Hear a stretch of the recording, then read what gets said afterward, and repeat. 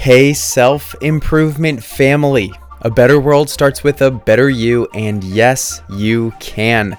So let's take another step toward your best self today. Our lives are improved by the presence of others. As much as we're living out our own passions and missions, we can't do it alone. We require other people to really make the most out of life. Humans are inherently social creatures that require each other to survive and proliferate. We're meant to be cooperative, collaborative, and collective. But the problem is, right now many people don't trust each other. In an age where information is abundant and unreliable, it's hard to know what is true and what is not. Not only do we have a collective distrust about information, but we're also hesitant to trust each other. A shocking Harvard Business Review statistic states that 58% of employees trust a stranger more than their own boss. This suggests that we're in a very skeptical chapter of human history where we're questioning what other people's intentions are. When you reflect on a thought like this, it's very easy to remove yourself from it and think of yourself as the exception. I want to challenge that thought and encourage you to think about how this applies for you.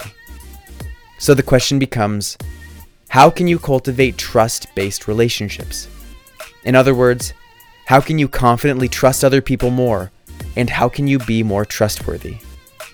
This is a complex topic, but here are a few things to think about.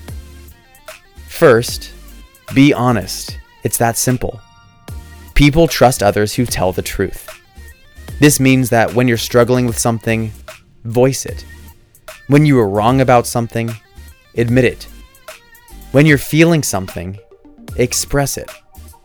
The more your truth is out in the open for others to see, the less skeptical they'll be about what you're holding back, and the more trust you'll earn. Then second, hold space. Give people the permission to be themselves without judgment or criticism. Let them be themselves and feel accepted for who they are. This creates trust because when people get more comfortable with you, they feel like they can confide in you. And through the principles of commitment and consistency, the rest of their psyche will be pulled to act in congruence with that. As with anything, the key to having more trust in your life and relationships is to go first. Set the tone by going there yourself, and you'll see how willing people are to meet you there. I'm Brian Ford, and I'm here to support you. Life ain't always easy, but you're getting better at it. You grew today. Let's do it again tomorrow on Self-Improvement Daily.